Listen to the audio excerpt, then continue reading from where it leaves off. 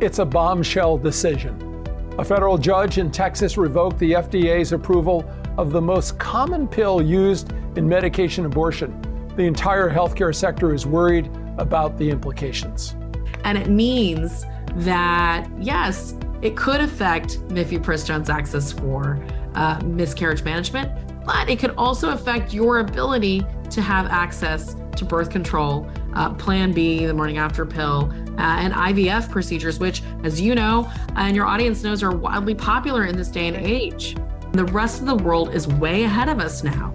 I won't name the official, but I had a conversation with someone in the administration who told me that, when they go represent the administration in foreign countries, they now have to sheepishly admit we have fewer rights than they do. Our guest is Mini Timmaraju, president of NARAL Pro-Choice America, which states that everyone should be able to decide if, when, how, and with whom they start or grow a family. This is Conversations on Healthcare.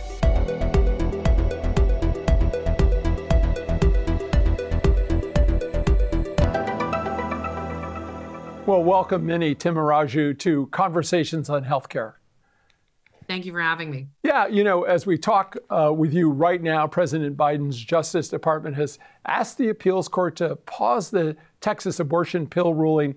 Other Democrats have called on the administration just to ignore the ruling, and HHS Secretary Becerra said they are considering all options. What do you want the Biden administration to do, and have they reached out to you? We work really closely with the Biden administration. We were just in a call with them earlier today. We want them to do exactly what they're doing, and we want them to win this case.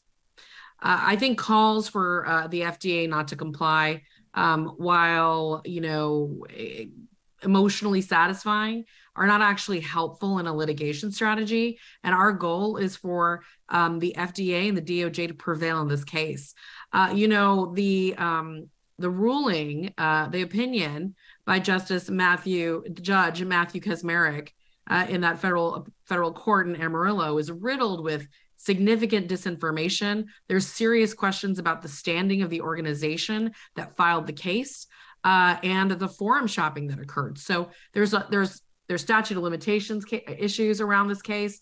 There are standing questions around this case. There is scientific evidence that was ignored in this case. So if the Fifth Circuit views this case strictly on legal precedent, they will dismiss it outright. However, there is another case that Democratic AGs filed in Washington state, in which a federal court in Washington state ruled to preserve FDA authority over mifepristone in about 18 states where abortion is still legal. And these two decisions are in conflict, which means this could go to the Supreme Court by the end of the week. These are two different districts. One's the 5th, and I think one's the 9th. Is that right? In the circuit courts, yes, that's correct. Any worry about the 5th in terms of upholding this?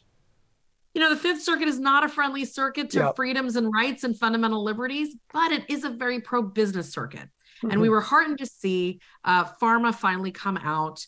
Executives like the CEO of Pfizer, the AMA, ACOG had already been very active on this case. It's important. The pharmaceutical companies are weighing in. So look, if there's a shot at the Fifth Circuit, it is a business route. And so we would strongly encourage our friends in pharma and in industry to really lean in hard. I think amicus briefs are due today to the Fifth Circuit. We're really hoping pharma delivers a really robust one, signaling how problematic to business and to fundamental safety in the country if the FDA's authority of over 2 decades is undermined by this one extremist judge in Amarillo. Well, a Republican congresswoman from South Carolina, Nancy Mace, has even said that the Biden administration should ignore the ruling and says the decision's unconstitutional because the judge based his decision on an invalid law. But you have some tough words for the congresswoman based on her record. Tell us about that. So, I think what we're starting to see is the beginnings of Republicans who are frankly worried that they're the proverbial dog that caught the car. Okay. As a party, they're in bed with some of the most radical extremists in this country. They have been supportive of the really extreme pro-life movement through some really horrific incidents in our country's history.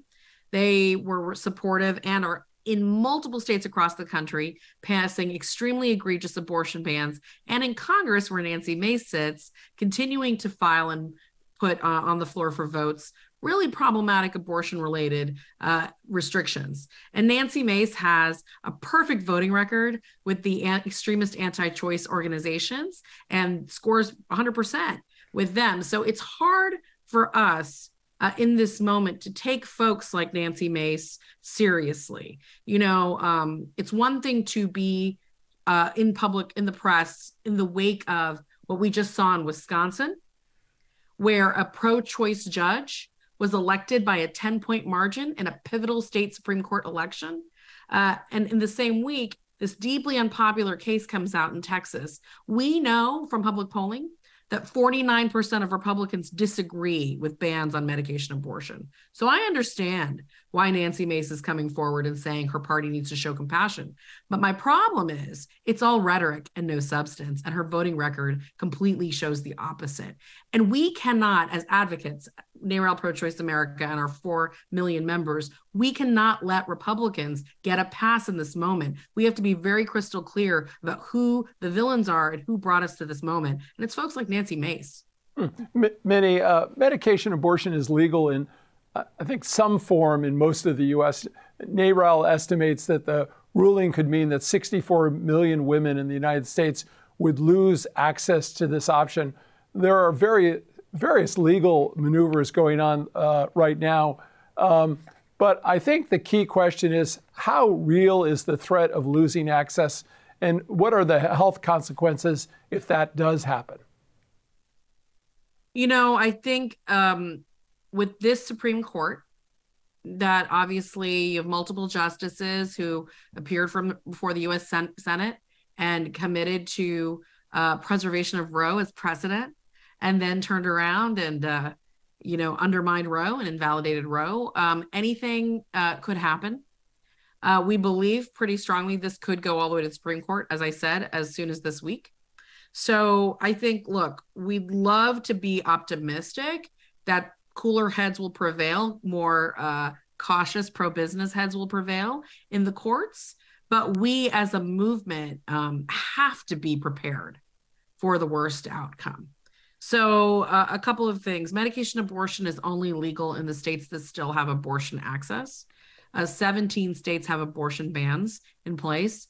21 states plus the District of Columbia have some protection of abortion access. And then there's a handful of states that are still, that haven't quite banned abortion access, but may have other types of restrictions, right? Based on length of pregnancy. So we are already in a moment where we have millions of Americans who have lost this access. Taking away any additional form of access in this moment in states where abortion is legal is a public health crisis and emergency.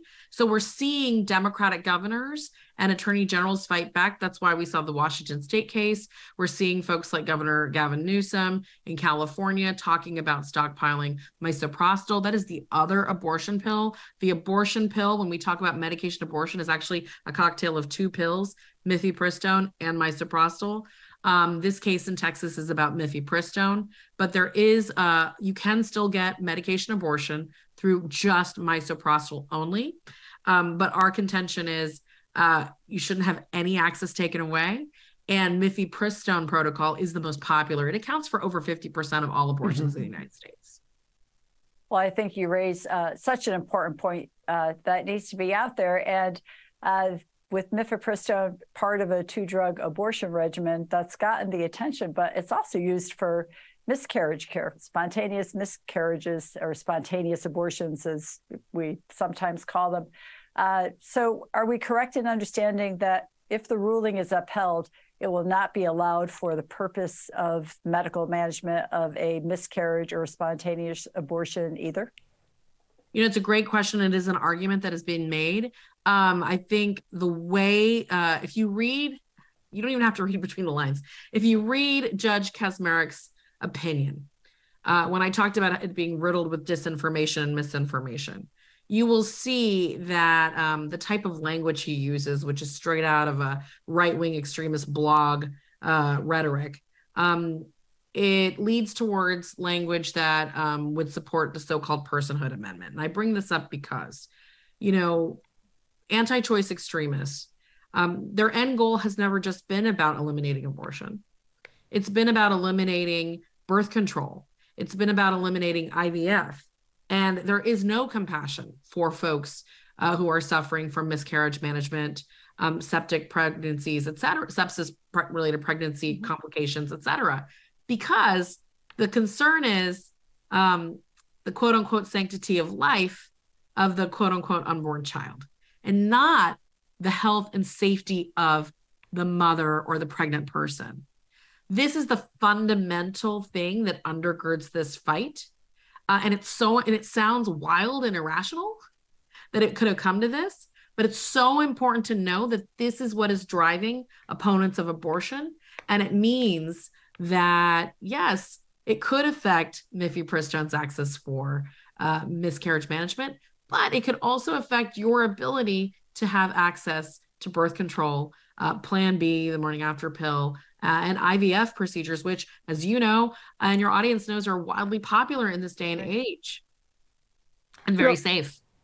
I'd pick up on your comment a little earlier that some governors, in particular Governor Newsom in California, was stockpiling abortion pills. And that activity has picked up since Friday's decision was handed down. Is stockpiling a good strategy? Or are there other options that governors could choose? And also, it is interesting that at a state level, you've got healthcare operations. We also have the Veterans Affairs, which is a federal agency, and I'm wondering what you think the impact may be on that. So a couple of questions mixed there. So we think that Democratic governors need to use every tool in their administrative toolbox. So would we say stockpiling abortion medication abortion is the number one strategy? I'm not sure. I think it depends on the state. I think it depends on the nexus of providers, the pharmacies.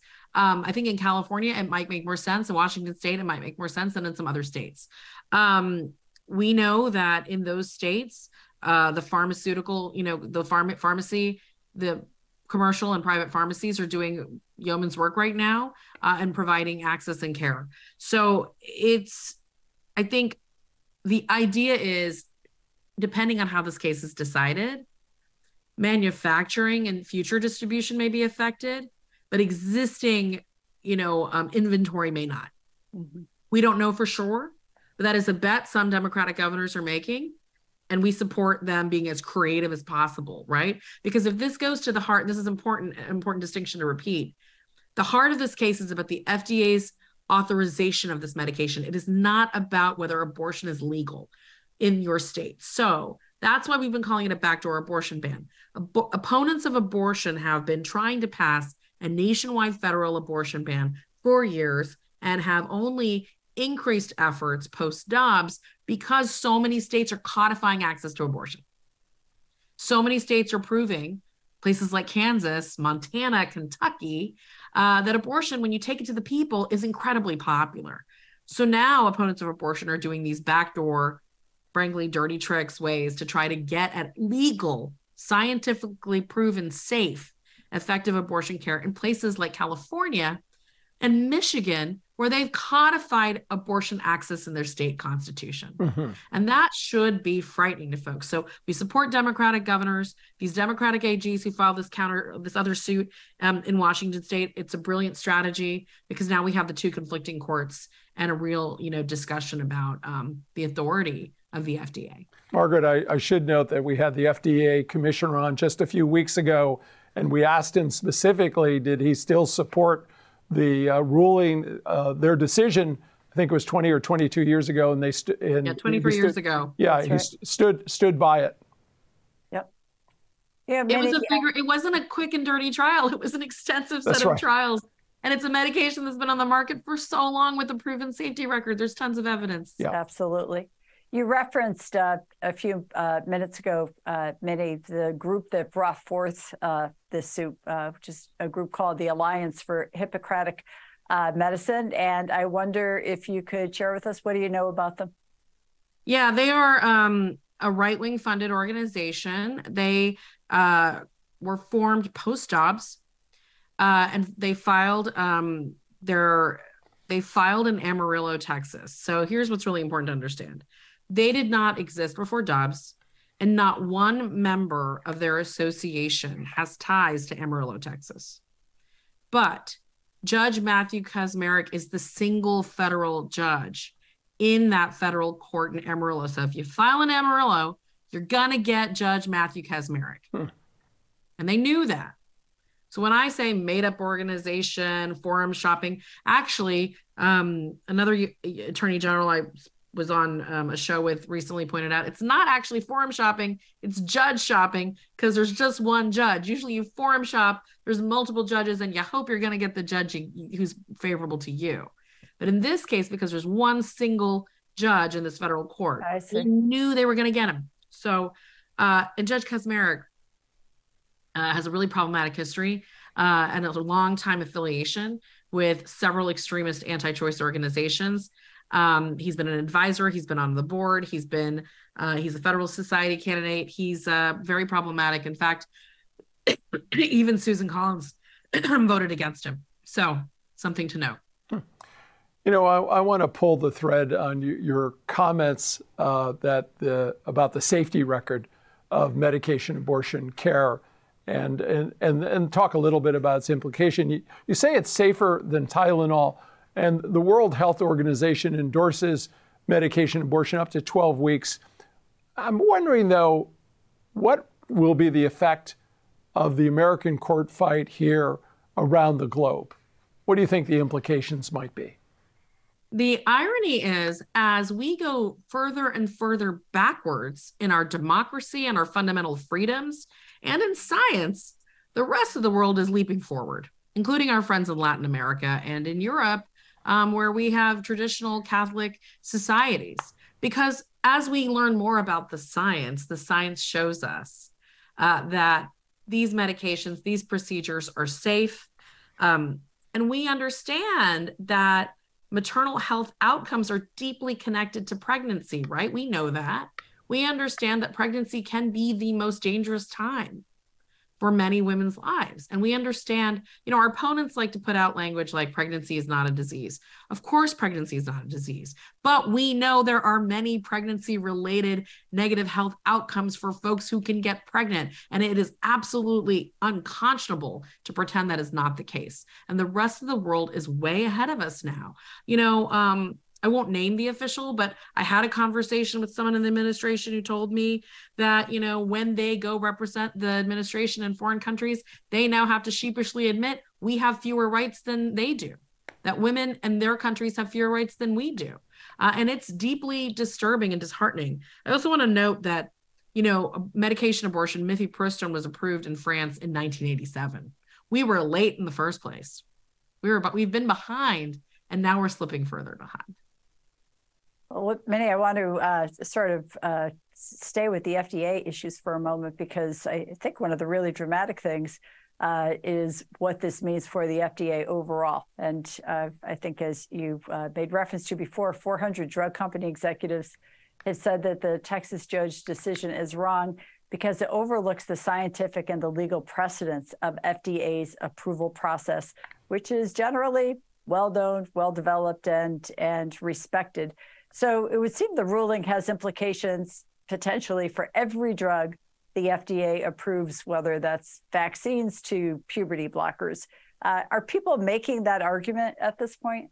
Yes, absolutely. It's actually the argument that's at the core of what our friends at the AMA and Pharma are saying. What's disturbing is every American should be concerned about this decision, because if you can undermine the FDA, if one federal judge in one court can undermine 23 years of FDA precedent, that is really that has devastating consequences for all of the FDA's authorities. and to the whole process of trials, approvals of medications in this country. And it means anyone with an ideological, opposition to a drug could be COVID and the vaccines, right? As you said, it could be puberty blockers and gender affirming care. It could be anything from, drugs that were created because of research that was, rooted in something you don't feel is ethically responsible, right? All of these things could be challenged on very thin evidence and maybe no scientific evidence at all, as this case was. So every rational person who goes to the pharmacy picks up that, Tylenol, uses Viagra, uses, any kind of, it's allergy season. I just popped a Zyrtec earlier today. We should all be concerned. I want to sort of talk a little bit about the politics. Obviously, President Trump appointed the federal judge who made this decision. But one pollster says Democrats have yet to fully realize that the country is now 10 to 15% more pro-choice than it was before the Dobbs Supreme Court decision.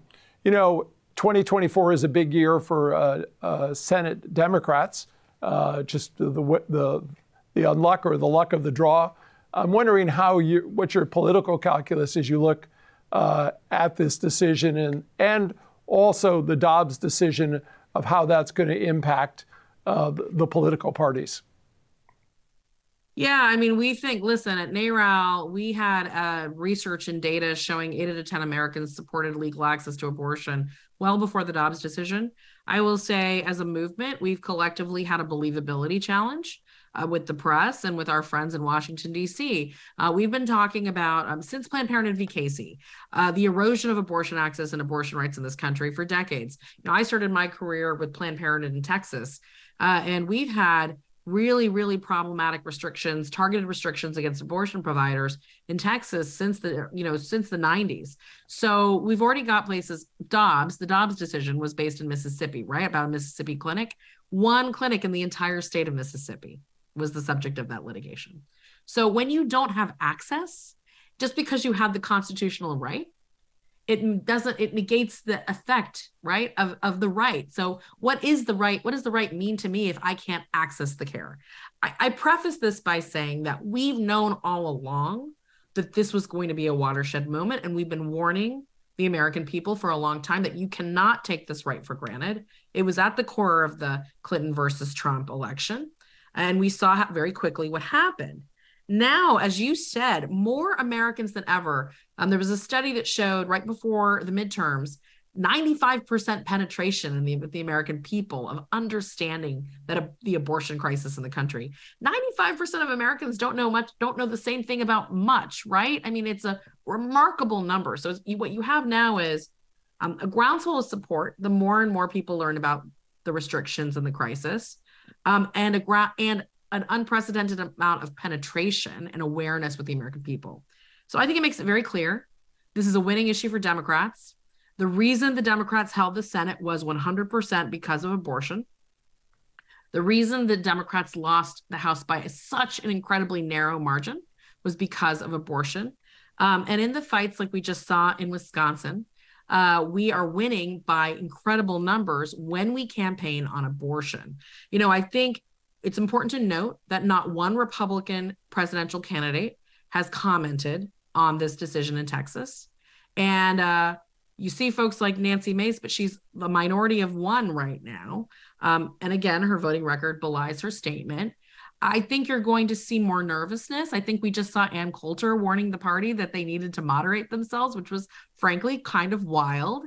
But I think it's important for advocates like us going into 2024, into these Senate races and into the presidential election, to make it very, very clear that Republicans cannot run away from their 20-plus year record of being in bed with anti-choice extremists and their crusade to overturn Roe v. Wade.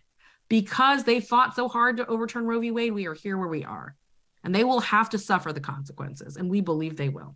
Well, maybe speaking of consequences or the lack thereof, when the judge in this case testified under oath during his Senate confirmation hearing, he said, and we quote, "As a judge, I'm no longer in the advocate role." But he used very strong advocacy wording in his ruling. What do you think's going on there? With Judge Kacsmaryk? Yeah, exactly. Yeah, I mean, I think it's pretty obvious. He is an advocate. We read the case and we were like, gosh, this guy is literally, we released research memos and background on him. And I was like, wow, he's just going out of his way to prove us right in the most problematic ways. The term chemical abortion is a right-wing talking point instead of saying medication abortion. He refers to mifepristone as starving the unborn child. I mean, there's really inflammatory, medically inaccurate stuff riddled throughout the opinion. What I think he did on Good Friday, no less, was deliver a gift to his evangelical base that had no bearing in precedent, legal authority, and science. And it's par for the course for that movement. He came up through organizations like First Liberty Institute. I mean, he's definitely a star pupil of some of the most extremist ideologues in that movement. And I think what's going on is he's making it clear that he's made this a religious fight, a religious war. Minnie, you have a long and accomplished career as an advocate, but the past few days must have been a disappointment to you and NARAL. Beyond this legal fight, what do you see on the horizon? You know, I'm an optimist. Like, I don't think you can do work like this if you're not an optimist. Some of my colleagues have joked that I'm pathologically optimistic. I choose to look at the silver lining. We knew back in December, the minute that this case was going to go to Matthew Kacsmaryk's court, that this was the outcome. Just like we knew when the Supreme Court was going to hear the Dobbs case, that we were going to have the outcome we had. And that might sound pessimistic, but I call it being planning and well planning and well prepared, right? So what I've seen in the last week, though, has been really heartening. The polling that shows 49% of Republicans support medication abortion is very, very positive. The Wisconsin election last week, positive. I was just in Michigan with Governor Gretchen Whitmer, where she signed the legislation to repeal their I think it was 1859. I need to get the number correctly, but the it was like pre-statehood abortion ban. I mean, it was wild, right? And what Gretchen Whitmer has been able to do in Michigan to expand access is incredible. So we're actually winning in more places than we're losing. I said 17 states have bans, but over 21 states have codified some sort of access. And that's so important for folks who care so much about these rights to understand that we have a role as activists and voters and as everyday citizens to be engaged. And the wind is at our backs, and we have some solutions in sight, but it comes from elections and it comes from representative democracy. And if there's anything that keeps me up at night and makes me worried, it is the state of our democracy, the state of our courts, the bad news that came out about Clarence Thomas and his ethical challenges. Not a shock, but really disturbing. Should give everybody pause when a case like this could go back to the Supreme Court. So, but I'm excited to see Senate Democrats stand up and say they're going to have a robust hearing next week about Justice Thomas. And I think that's the right direction for us to be going in. Well, thank you, Minnie Tamaraju, for being here with us for this important discussion. Thank you to our audience for joining us as well. There's more online about conversations on healthcare, including a way to keep up with our updates. Our address is chcradio.com. Minnie, thank you so much for joining us today. Thank you for having me.